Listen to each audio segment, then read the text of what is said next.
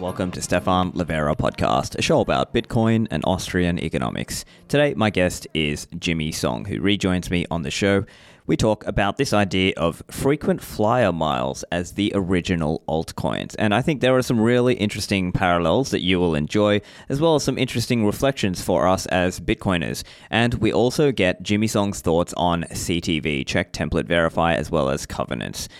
How developed is this idea? Is it ready for acceptance and inclusion into Bitcoin, or is there more research and discussion needed? This show is brought to you by Swan Bitcoin, the easy way to buy Bitcoin and also learn about Bitcoin. Now, Swan Bitcoin has a service called Swan Private. This one is for high net worth investors, as well as those of you with an entity like a business or a trust or others. With Swan Private, you get access to a dedicated Bitcoin advisor and expert.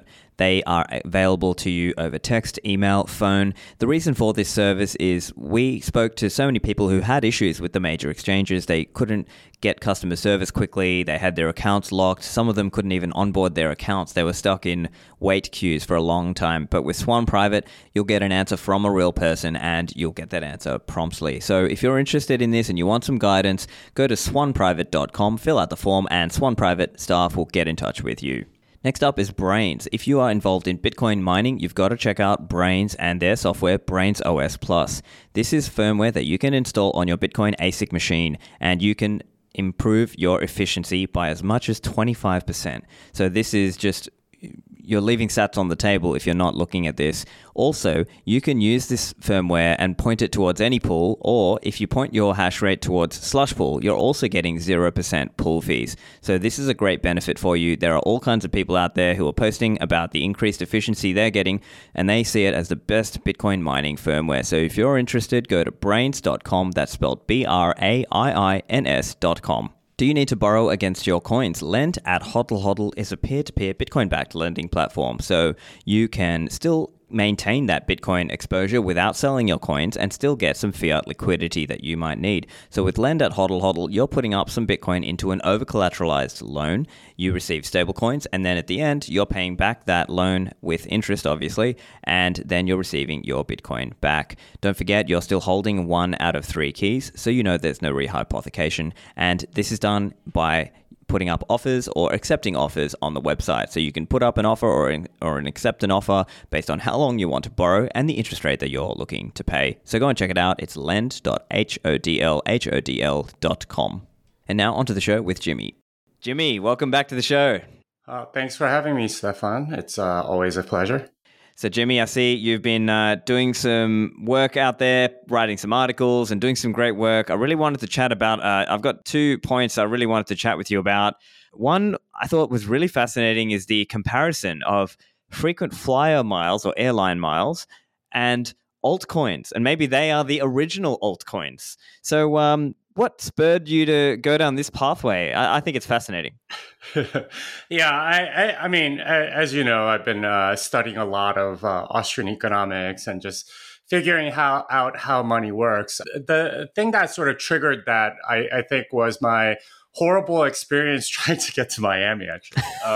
And that was like 3 different flights that I had to book, and 2 of them got just straight up canceled, not even delayed. They just canceled it.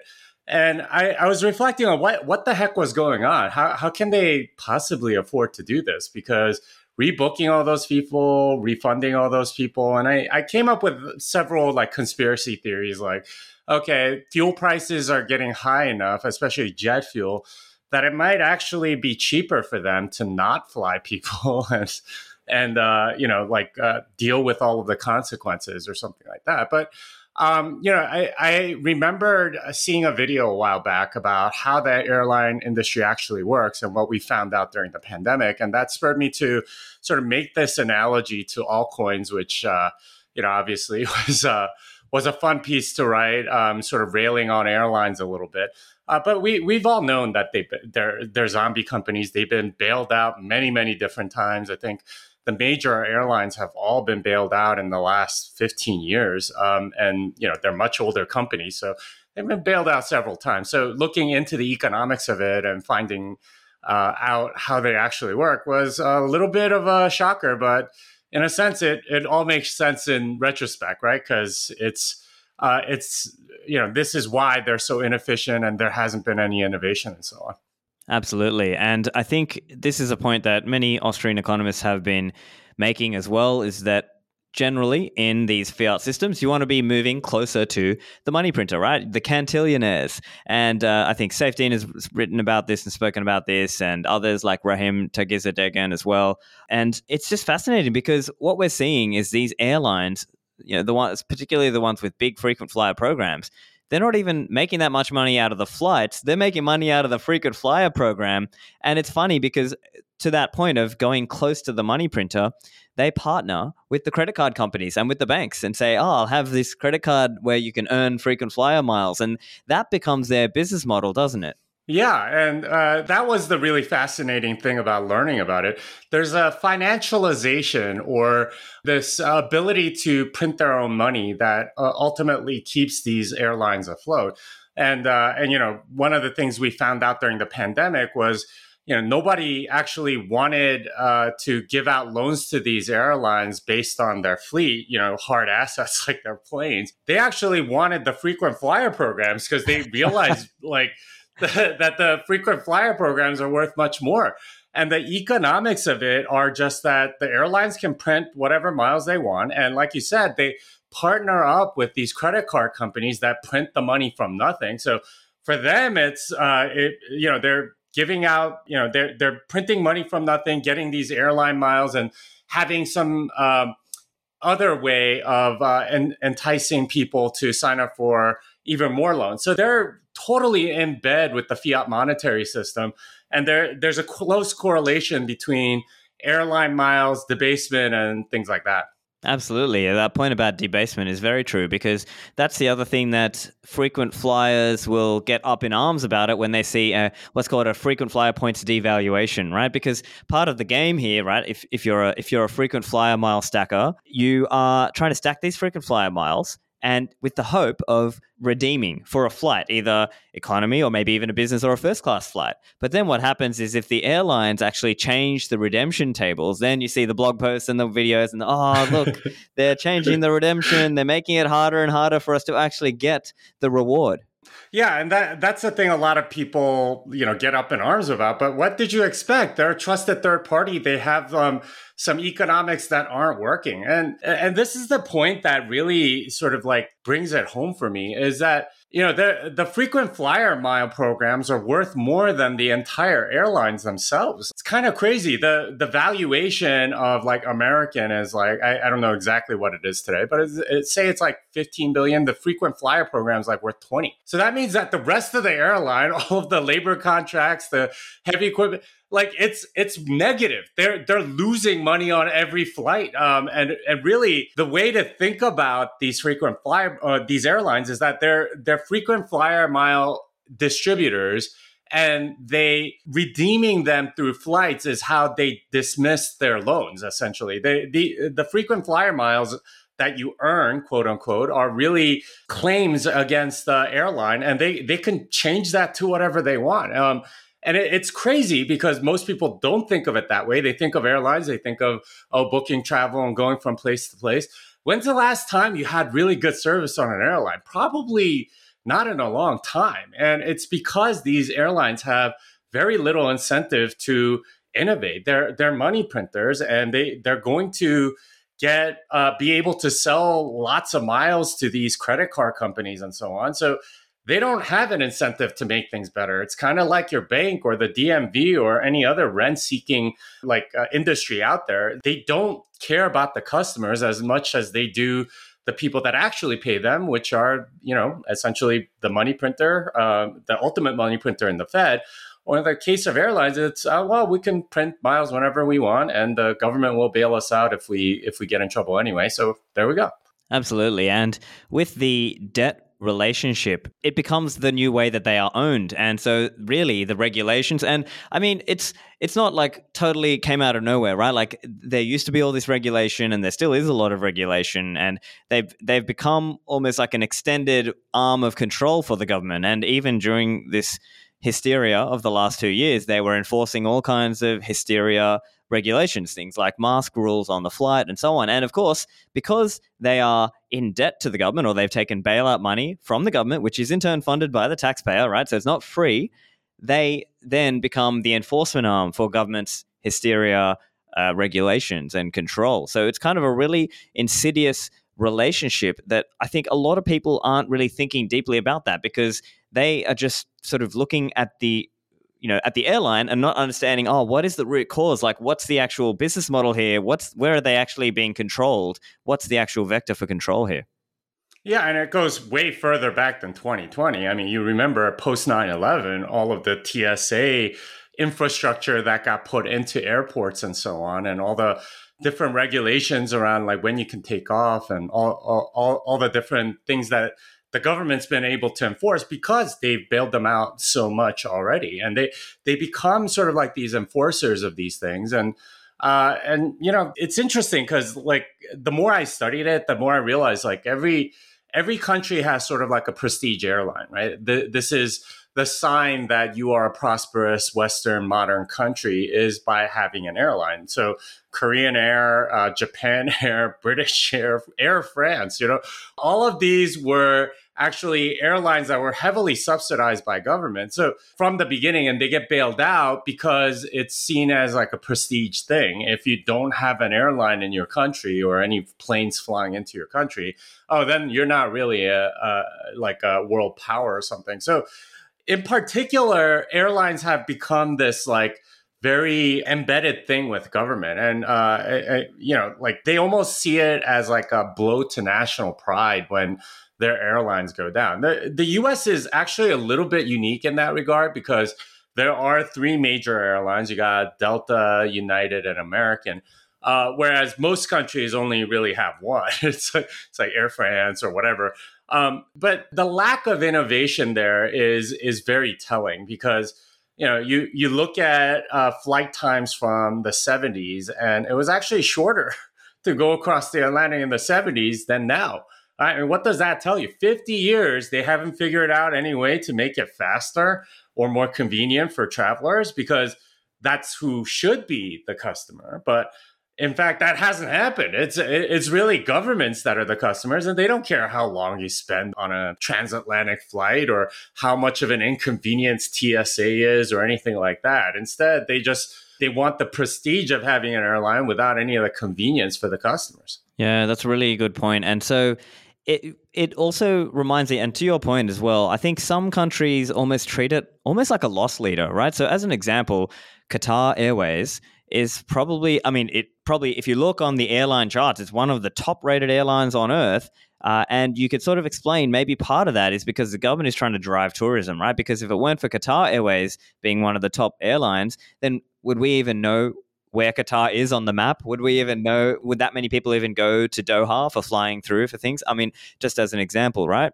And so, yeah, and I think the other point that probably to bring the parallel, of course, is to altcoins, because there's like this kind of chasing, right? Because people are chasing, right? And so I think, like you mentioned in the article, you've got all these people who are chasing for frequent flyer miles without realizing the cost that they are actually paying to do all this frequent flyer mile chasing, or called travel hacking, right? So you see a lot of YouTube videos about, oh, look how I traveled for free on business class or first class. And look, see, I just signed up for all these credit cards. And yet people don't think about how much time they spend researching to go on these credit cards, how much effort it took to get those credit cards, and the constant sort of churning as well of like shutting down this card, getting the next card, etc. Yeah, and it's this very rent-seeking mentality that fiat money has sort of accustomed us to. We'll work really, really hard to get something for free when really, like, you've just bought yourself a job, right? Like, you have to go and research all this stuff. I think one of the more popular travel blogs is the Points Guy, and he tells you all the travel hacks that you can do. How much time do you think he spends on all that stuff? It's a full-time job and more. And it's not like he's adding anything to anybody. Everybody that uses his travel hacks, they're not providing a good or service to anybody. They're really just sort of figuring out how to get to the top of this weird status game within airlines of, becoming, I guess, a gold medallion or diamond status or whatever the hell each airline has. And you want to get to the top of that status hierarchy so you get all the, perks or whatever. But really, it's a job. And if you're going to do a job, you might as well do something that's actually beneficial to society. But what fiat money, what altcoins, what all of these rent-seeking sort of opportunities do is they blur the line between those things. What's actually productive, what creates value versus what's rent-seeking and really extracting resources through the Cantillon effect. And that's really what this whole thing is. And it's unconscionable the amount of effort and time and creativity and skills go into doing this stuff, which is ultimately really stealing from the people that own the airline miles or the dollar or whatever it is. The people that ultimately pay for it are the plebs, the schlubs, right? The people at the bottom. And nobody really calculates that in their head. And I think if they really thought through it, they would be like, maybe this isn't the right thing to do. But in a very real sense, you are sort of taking from the poor and giving it to yourself through this weird system of indirection and secondary effects that really hurt those people. But you don't feel it directly, so you think, oh yeah, I'm a diamond status member on this airline, and I get first class flights or I get upgraded all the time. It's awesome. Well, what value did you contribute to deserve that? There's no real opposite side of the coin where you actually did something useful, and that I think is at the heart of this whole thing about altcoins too, right? Because a lot of people think, okay, well, I've made money on this altcoin, therefore everything is good. No, everything isn't good. What you've done is essentially stolen from a lot of other suckers that got in later. And, you're proud of that, I guess. But really, have you contributed anything of value to anyone in the world? And then why the hell are you proud of it? It's sort of mind-boggling to me that so few people seem to make that distinction. Absolutely. And the parallel with altcoins, we can even look at some of what's going on in so-called DeFi.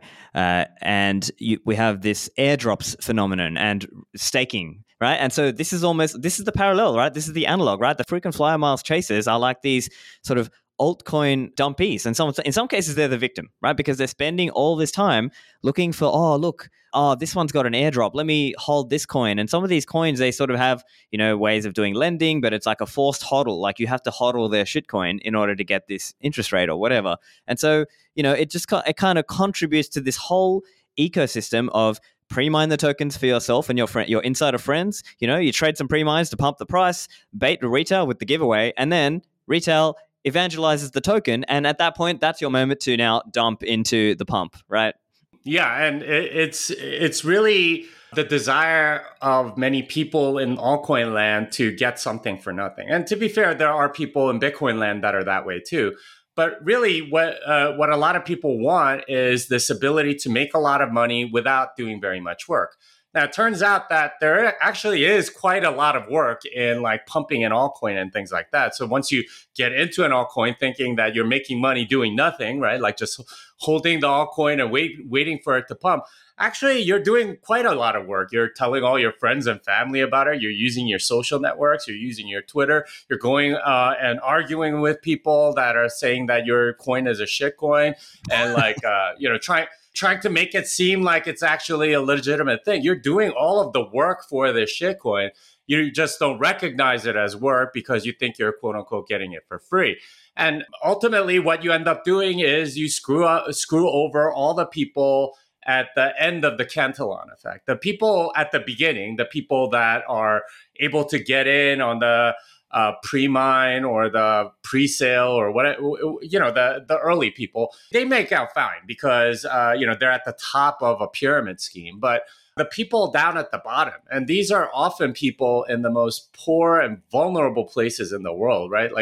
I heard a story a while ago about how, you go to somewhere like Kenya and tell somebody about Bitcoin and they'll be like, oh, no, I don't do that anymore. A few years ago, I got into it and I bought all these altcoins and they all went to zero, right? Like those are the people that ultimately get hurt. All of this pumping and dumping, those are the people that get screwed over at the end. It's not necessarily your Silicon Valley crypto bro or your, internet poker playing friend. I like those people usually get in early.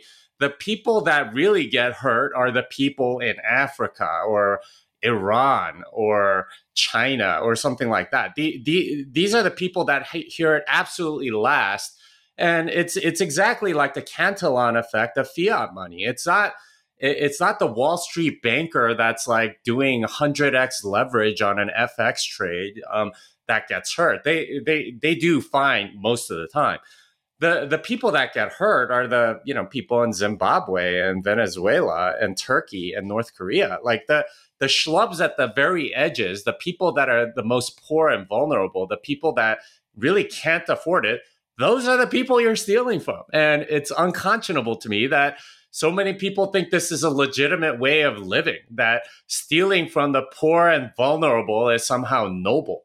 And the funny part, or the really rich part, is how some crypto people will cloak themselves in the language of freedom, right? They're sort of saying, look, we're all about freedom and decentralization, when it's almost like a big LARP, right? Like it's almost like WWE, and believing that they're really that they're actually wrestling, when really they're kind of acting about it. And the crowd, the audience, is just thinking, they're cheering it on, thinking it's real, but it's actually decentralization theater in many cases. Yeah, it's all kayfabe. I think that's the term you're referring to, where the wrestlers know that it's all fake, but they pretend it's real for the sake of the show. The show must go on, that sort of thing. And we have a large part of that within this altcoin community. And I find it instructive that almost all of them will talk very aspirationally and speak the language of retail. The big difference that you see is when you talk to Bitcoin people, you know that it's going to be kind of like a technical and hard to understand conversation oftentimes, because we're talking about stuff like Taproot and covenants, any prev out, check template verify or whatever. And it's like, okay, what is that exactly? And how's it work? And what's it actually going to do? And what's security like? It's actually kind of difficult to understand. But when you talk to an altcoin and they're like, oh, this will enable freedom, or they'll make these horribly complex problems sound really simple, and they'll talk very aspirationally. Probably because they don't know any of the technical details. And if they actually did, they would realize that it's a complete disaster. Instead, it's, DeFi. It's, people need loans. Of course they need loans. And, this is what makes it possible. It's like, you try to, very few of them actually understand the mechanics of staking, let alone the economics of staking, or like what the actual risks are. It's just, people need loans, therefore I can make money off of this, something like that. The way they talk is exactly what you would need in order to get retail to buy into it, to make more suckers. This is something that I've been told by many people in the altcoin space that they do all the time. Is a large part of their budget and strategy is based around, how do we get retail to buy more into this, right? What's the next narrative that we can push? Oh yeah, we can get artists using NFTs, and we could everybody hates Wall Street. What if we did something around that? Let's do DeFi. And now it's hey, we want like censorship resistant social networks, so let's do something called Web3, and let's push that one out. Or let's do something on like metaverse. Everyone likes VR right now. Like, these are all like sort of custom made sort of memes almost to get people to buy these coins, to get people pumped up about it. It's another sort of like snake oil salesman pitch, essentially, each time. And there are so many people that are trained from the fiat mentality of wanting to do very little work and make a lot of money, that they are all desperate for these opportunities to go do that. And so they get suckered. And yeah, it's tragic, because again, it's the poorest and most vulnerable that ultimately gets screwed. Yeah, and a couple examples as well in that vein is that they try to get people bought in that sense, right? It's like the Ponzi-nomics encourage it. So these airdrops might be dropping some of the token supply to bridge users, liquidity providers, distinguished community members. These are the kinds of things that they give the tokens to. And so they sort of get people bought in, and then they, it's almost like people selling MLM things like Amway to their friends and family and say, hey, look, you got to buy this thing and I got into it and you could do well too. And it becomes a bit, we should eschew these things, right? It's really monetizing your friend and family network, which I see just so wrong, right? But that's not to say that hasn't happened before. If you have friends that are, a lot of women, for whatever reason, they like run their own quote unquote businesses on Facebook. It's really monetizing their friends and family, right? It's okay. Now I'm going to go start a Bible study. And by the way, I sell these juices or like clothes or something like that. And it's horrible because like, at least as a Christian, these are the people I think of as, flipping that Jesus was flipping over tables in the temple about, right? It's like bringing, selling this stuff to your friends and family just seems horribly wrong. And it is, it destroys a lot of relationships for that reason. And, if you have any relatives in Amway or any of these like MLM schemes, you know exactly what I'm talking about. It's not pleasant, and you almost feel like you've lost a relative to this company. In a sense, they, altcoins have taken it to another level. You've lost them to the altcoin. They've sold their social graph, their friends and family, in order to pump this thing, thinking that really they're getting something for nothing. In actuality, you're paying dearly in the form of your relationships. Yeah, that's sad. And so, let's try to be constructive. What kinds of things should people be doing instead of chasing after frequent flyer miles or trying to get this chase for altcoin yield? Probably some examples could be working on a skill set, working on your business, or working harder at work to try to make more money in that way, in a more honest form. I think these are some, and then obviously from a Bitcoin point of view, you do these things and then you stack more sats, right? So that's sort of the more, I think, constructive way to go about these things is to eschew the altcoins and frequent flyer points. What do you think, Jimmy? Yeah, no, absolutely. That's exactly right. The irony, of course, is that altcoins and airline miles, fiat money, all of these things are in one category, and Bitcoin is in a complete different category because there are no cantillionaires in Bitcoin. There is nobody that can sort of like extract value from there's no money printer. So what you're forced to do is actually provide a good or service that others find valuable because it's not confiscatable. It's a much better way to save. That means that even if the government comes to your door, as long as you have it in a secure way, they can't take it away from you. Right? They can threaten you and things like that. So you may give it up anyway, but at least you have the option of holding on to it. And it gives you that property right that's greater than, even something physical like gold. And that means that you really are more motivated to go and get Bitcoin instead of buying yourself these rent-seeking jobs like pumping an altcoin or getting the best airline status at a particular airline or something like that. Go do something productive, right? Like you could spend the same amount of time doing something that others find valuable, say programming or making a product of some kind, right? Like, if you're a wood carver, go carve something, right? Like go make furniture. I don't know, whatever it is. If you can make something that the market wants, then you can make money and store it in Bitcoin. Like you probably have done something that other people like instead of annoying them to death with your talk of altcoins or whatever. And you're able to save. You're actually contributing to society, to the building up of civilization, instead of redistributing resources from poor people to yourself or to other people that are higher on the totem pole on your altcoin. That act, I think, ultimately is going to be way better for the society you live in anyway. If you're able to go and build roads and sewers in your community, that's going to be way more constructive to everybody. And that's the technology that's what Bitcoin enables. And this is the big divide between these things that at least to me is just really, really wide. And there's no comparison yet. People lump all of these things together and people get scared of Bitcoin as a result. And we've lagged in Bitcoin adoption as a result of all these rent-seeking things that have essentially come from the years of fiat mentality that we've been subject to through the central banks. Back to the show in a moment. Now, I'm excited to announce a new sponsor of the show, Voltage. Voltage has constructed the leading enterprise-grade Lightning solution for Bitcoin builders who are creating the future of financial technology and Layer 2 applications. The decision to integrate Lightning no longer has to be an afterthought. Voltage makes it really easy for any organization to integrate or build on Lightning. You can scale nodes instantly by the thousands. You can get quality, liquidity easily, and much more.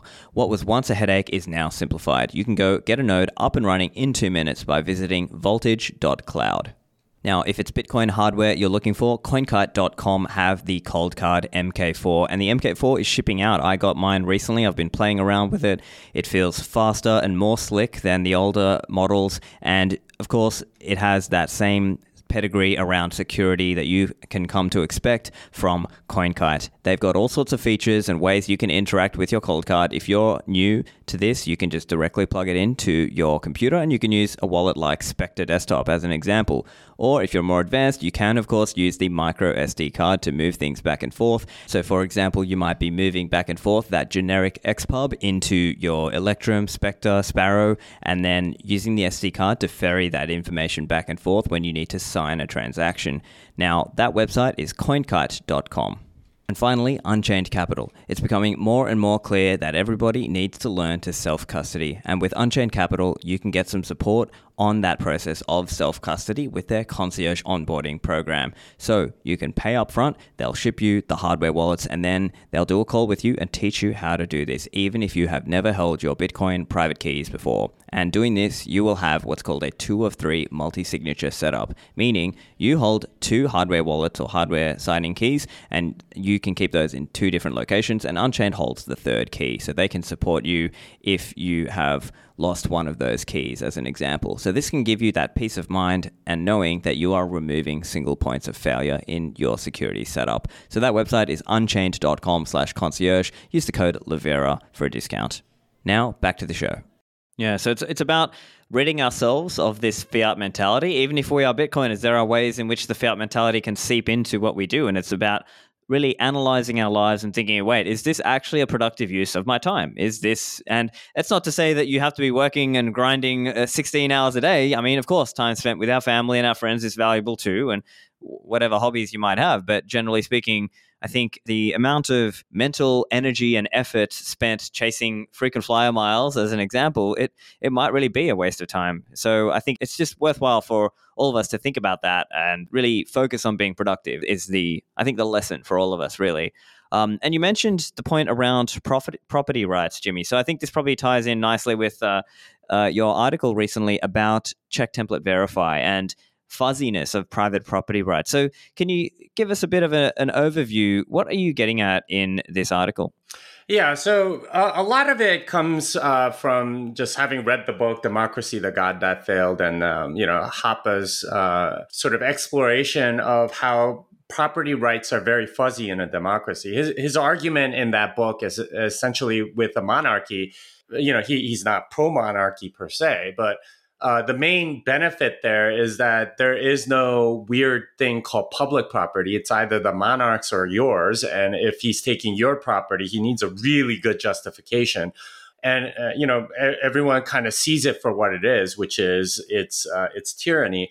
Whereas in a democracy, when they take your property and say it's for the public good and call it public property, then it's somehow like considered better. And this is sort of the conceit behind socialism of all types. It's this idea, well, we're going to take your stuff so that everybody can benefit, or something to that degree.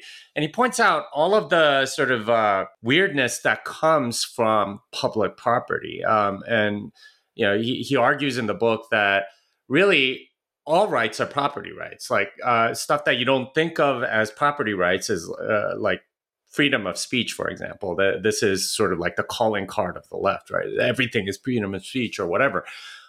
It's actually a property right, because where are you saying these things? If you're saying it in my house, you're shouting, like something that I disagree with inside my home, I could kick you out. You don't have the right to say that. It's my property. But, once you have public property and it's like a public sidewalk next to, an abortion clinic or something like that, then it's like, well, you can kind of do it because, it's kind of all our property or something like that. Or to take another example, here in Austin, we had, homeless encampments in the public property, the park that was around Austin, and actually on the sidewalks as well.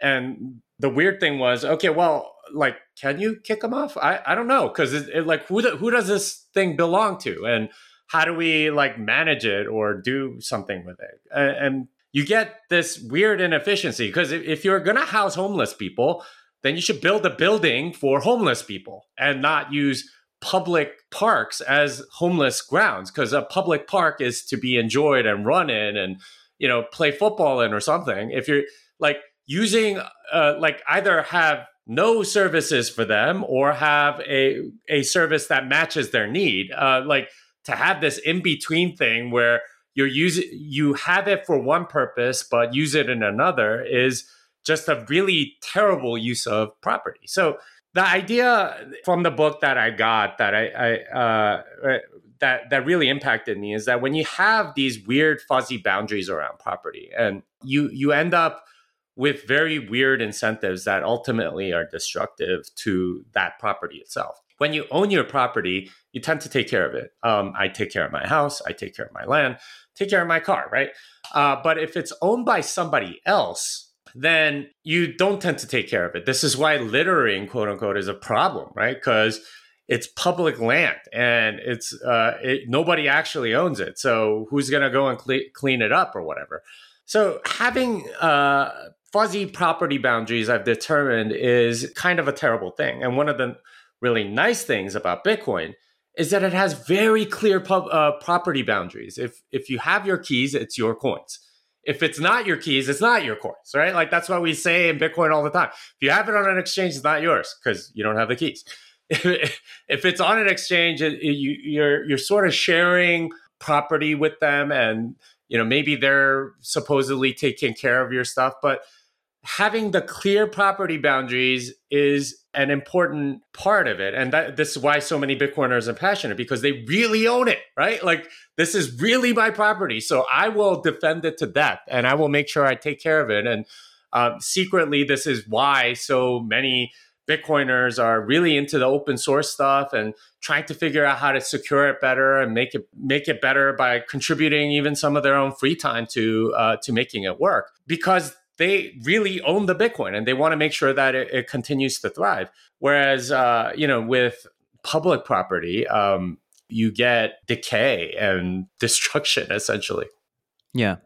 And so then bringing it to the notion then of covenants, and particularly CTV, check, template, verify, how are you seeing that? Are you seeing it like covenants would make it? Well, firstly, I guess, are you saying that, are you sort of making an argument against covenants in general or against CTV specifically? And I mean, also, just while we're on this, I mean, could we make the same kind of arguments about, say, multisig or about check, lock, time verify or CSV, right? Because these are also other ways that it's not as absolute, let's say. Mm-hmm. Yeah, so I think my argument is against covenants in general, not OpsCTV. I mean, they're at least as far as I can tell, OpsCTV is pretty simple. As a programmer, it's fairly easy to reason about. It's okay, like you tell it what parts you're going to sign, the rest can be whatever. And that's the idea, right? Like that's how it works. It's, I'm gonna say that it has to be in this format, and then I sign it. And from a programming standpoint, I think it's fine. They're like recursive covenants and all these esoteric things that I don't think honestly that many people understand. But from a conceptual standpoint, yeah, it's probably fine. or technical standpoint, it's fine. It's really the economics that I don't think that we've really thought through as a community. For a programmer, as a programmer, it's great because, okay, now I can do this, I can do this, I can add this, I can make it this way. And wow, here are all the cool things I can do. And honestly, this is what Jeremy spent the last 2.5 years doing, is saying, okay, now you can do this with OpsCTV, and now you can do this with OpsCTV. He's a programmer. So he's thinking in terms of all the cool stuff that's now possible because of this opcode. But, as a holder, as somebody that's studied economics, it makes me more hesitant because, okay, what are the unseen effects here? Are we really getting something for nothing? What are all the ways in which this can be used nefariously? And does this actually fuzz boundaries around property or not? And that's the question that I've been asking myself. And I'm not necessarily saying that I'm against covenants per se, but this is not a conversation that honestly we've had as a community. All right, like, what are the possible restrictions that you can put on others, right? Like, and if something like this becomes way more popular, they put an OpsCTV in front of it, then it's like, okay, and that I know where it is, but I can't withdraw, or it becomes like sort of like a permission thing. And to your point, like to some degree, a lot of that is already possible with something like multisig and the various lock time opcodes. You can sort of lock it up. They're a little bit harder to execute, and I think it does sort of like fuzz property boundaries in some way there too. But again, it's all about what are the ways in which this actually, like, what are the nefarious ways ways in which people can use it? Are there things that you can do with covenants that you can't do with multisig that could be used in a way that's very detrimental to the user, right? Like, I believe there's a way to essentially make it so that you can only sort of like, you could kind of restrict it for a while. And this is I don't know, maybe this is an argument against recursive covenants, but the idea that you can sort of lock it in a certain way forever is kind of scary to me. Like, you have 100 Bitcoin and, it can only get spent with this kind of thing. Well, I mean, what if you ever want to change it, right? Like that's a lot of restriction to put on that. Yeah. I mean, that said, like, I really do like the idea of stuff like coin pools. I think that in particular has some serious like scaling ramifications or things with respect to Lightning and so on. But I just feel like we need to have that conversation first as a community before evaluating any of these covenant proposals, including OpsCTV. And okay, well, we've inadvertently like introduced this thing. It seems like to some degree covenants are almost like Turing completeness. It's very easy to introduce. Like, I think Andrew Poelstra showed that OpCat could do it. It's like, what? Like, that seems like such a simple thing. How's it possible that OpCat would add it? But it kind of does. So I don't know. We just need to have a more thorough exploration of the economics and not just, hey, here are the cool technical things that we can do, because this is people's money we're talking about. And if it comes down to the developers versus the users, I'm siding with the users every time because they're the ones that have skin in the game. Of course. And I think I absolutely agree with you that the conversation needs to be had. I think the ecosystem needs to just hash that out and really have that discussion.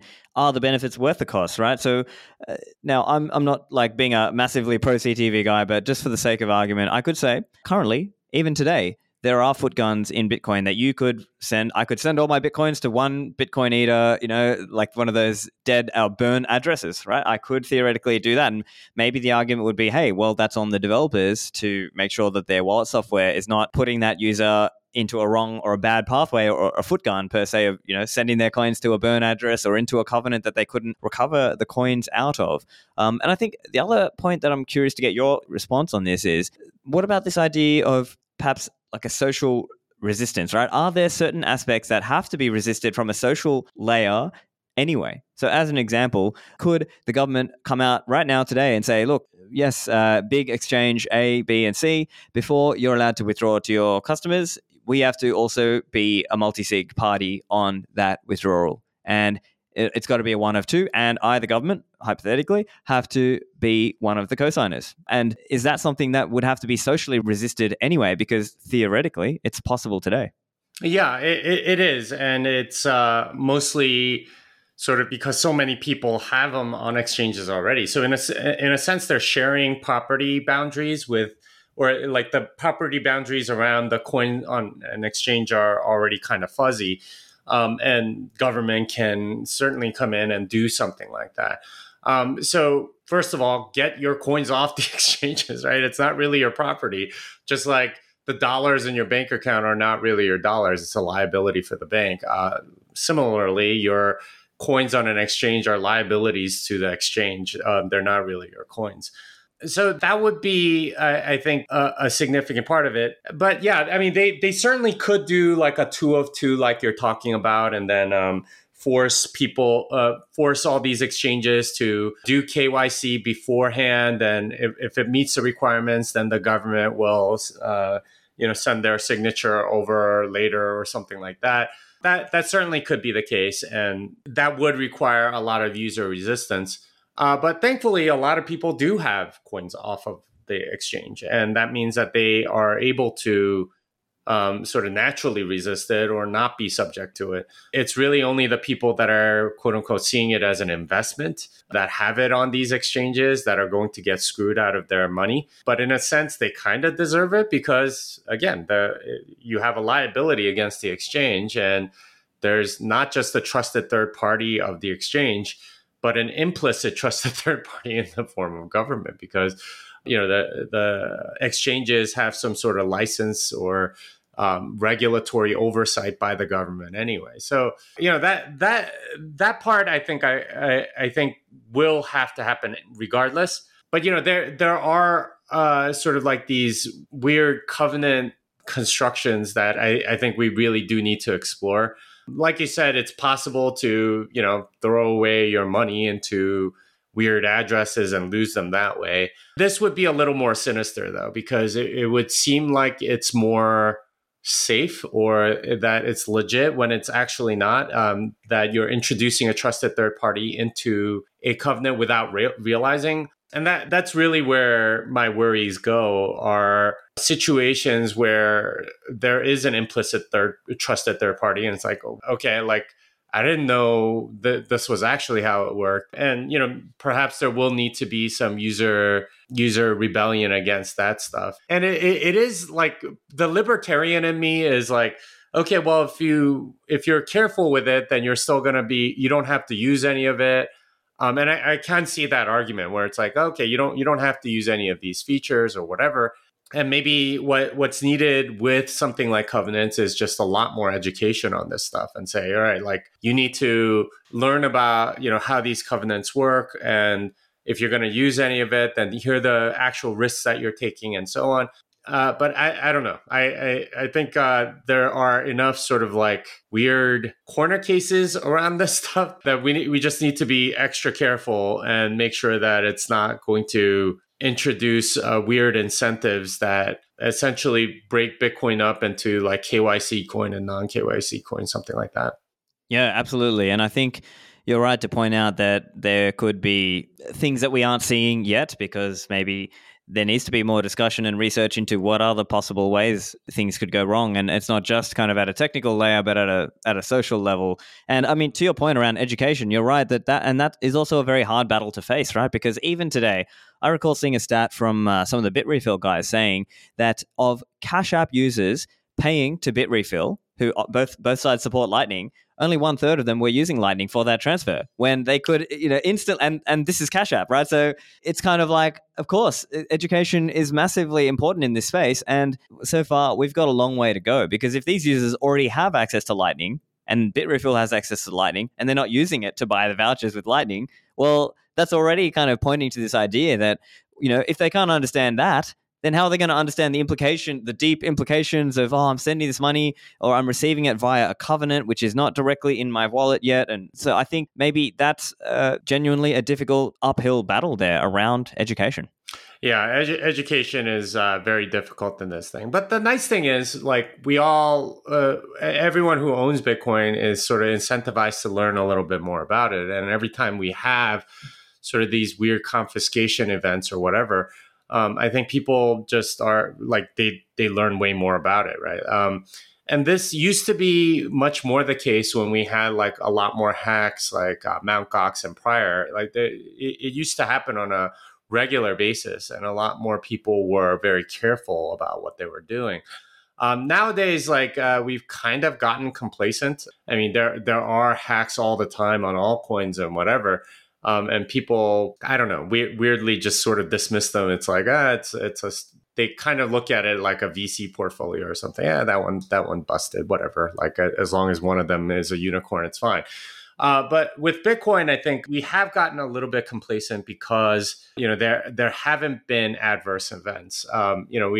We've talked about how Bitcoin as a system is anti-fragile. You actually we haven't had enough disorder, if that makes sense. Other than, say, China's we need mining more thing. Yeah. hacks. Yeah, we need more people to actually kind of like go through some suffering and weird things. We know like Coinbase screwed up many times. We know that Bitfinex screwed up.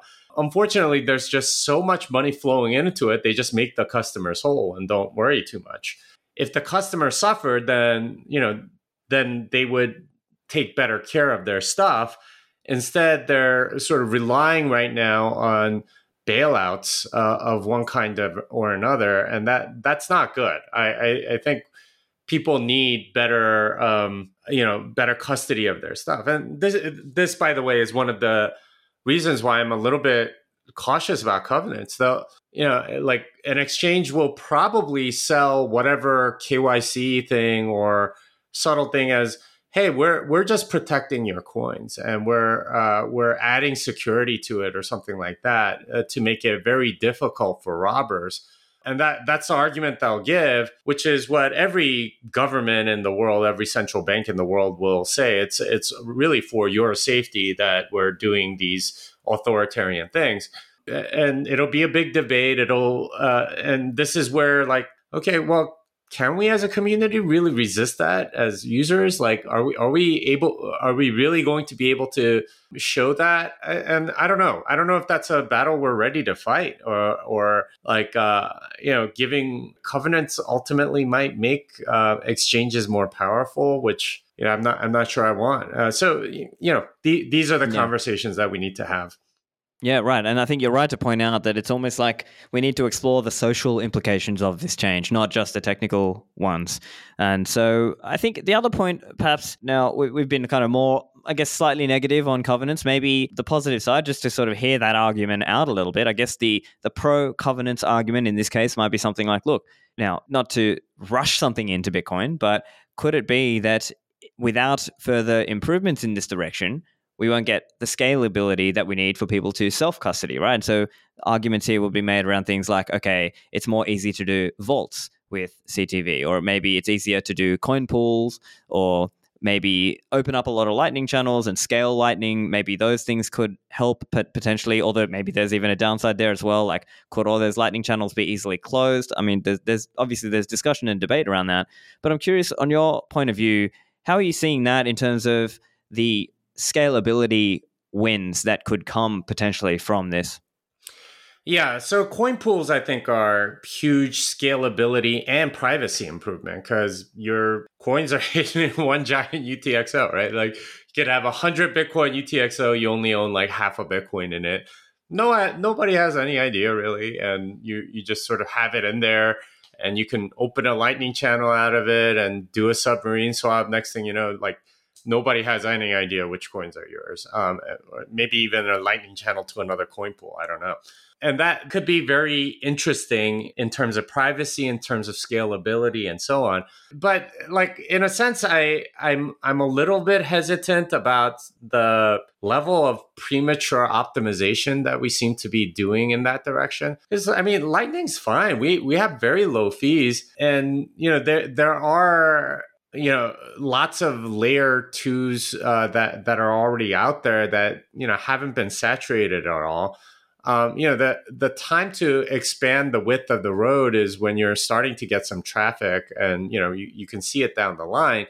I don't know if that's necessarily something that we're going to see that quickly. And we saw in El Zante that you do have like mini communities that essentially have one UTXO, right? Like you kind of have something in a coin pool with a trusted community already, and that's another model that might scale way better. Like if you trust the people in your community, maybe that's the way to do it. I don't know, like, because the assumption has always been, oh, everything needs to be trustless or whatever. But at a small scale, trust actually works kind of well, right? Like it's when you get to really, large scale that trust becomes a really big problem because you don't know the people that you're screwing over. But, like if you're in a trust group with a small number of people, yeah, those aren't bad. And like I come from an Asian culture, and, my dad was telling me this story about how he got my mom an engagement ring. And they have these like these essentially like money pools that they do. They're called kez in Korean culture, but it's this idea that everyone pools your money, pools together their money every month. So you pay like $1,000 into it, and you might have a group of 10 friends, right? And the 10 of you put it in, you put $1,000 in every month, and then one person takes it every month, and it rotates.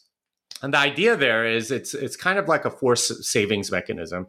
And, if you're going to put a down payment on a house or something like that, okay, when it's your turn, then you use that money to go and make a down payment. And my dad told me like he got really lucky because he got the first position. So first one, he took it and he bought my mom an engagement ring, and, he was able to get married and stuff like that. He was like, all right, now I can go get married. And that's what happened. Yeah, like that's totally a trust relationship, right? That's essentially kind of like a coin pool. And you can, I don't know, that might be a way in which we scale. Now, like, is it better or worse than, like a completely trustless coin pool? I don't know. But these are the kinds of innovations, conversations that we all need to have because, like how much do you want to enforce? And like if you're enforcing a covenant with like your mom or dad, like do you really need it? I trust my mom. Like I hold my parents like Bitcoin, right? Like it's like they don't need a covenant or something like that, some escape valve or whatever, because they trust me. Like if you can sort of like leverage your trust relationships for a lot of that scale, that might just work. And you just might need, I don't know, a layer 2 that's personal to your community or something like that. So I don't know, like it seems a little bit to me like premature optimization. And that's where I'm like, I don't know about like the scaling argument there. Yeah, gotcha. And to your point, it's still early days. There are lots of different approaches. So, I mean, there's Liquid and sidechains. There's Bitcoin Beaches model. There is ideas like Fedimint, and of course, just Lightning today. Like it, there's all these ideas that maybe there is more exploration. And I think the crucial point, though, as you're saying, is discussion around the social implications of having covenants or CTV on and in Bitcoin. And I think. Yeah, it comes back to a lot of education as well. I know you're doing something down in El Salvador soon, isn't it? Yeah, so I'm planning to teach a bunch of developers in El Salvador about Bitcoin.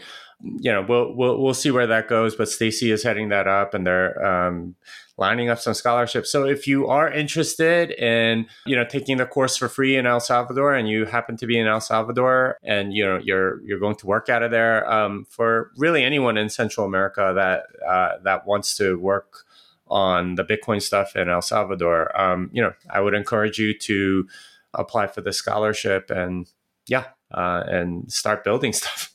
Fantastic.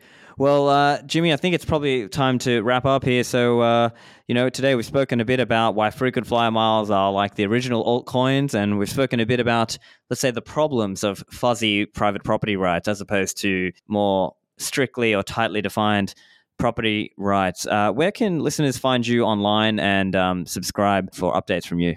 Yeah, so I'm on Twitter at Jimmy Song. I also have a website, programmingbitcoin.com, and you can sign up for my newsletter there. It's jimmysong.substack.com. It's got a lot of news on Bitcoin. It is a paid subscription, although I do one free a month and so on. So if you're interested, sign up. Fantastic. Well, thank you, Jimmy. I enjoyed chatting.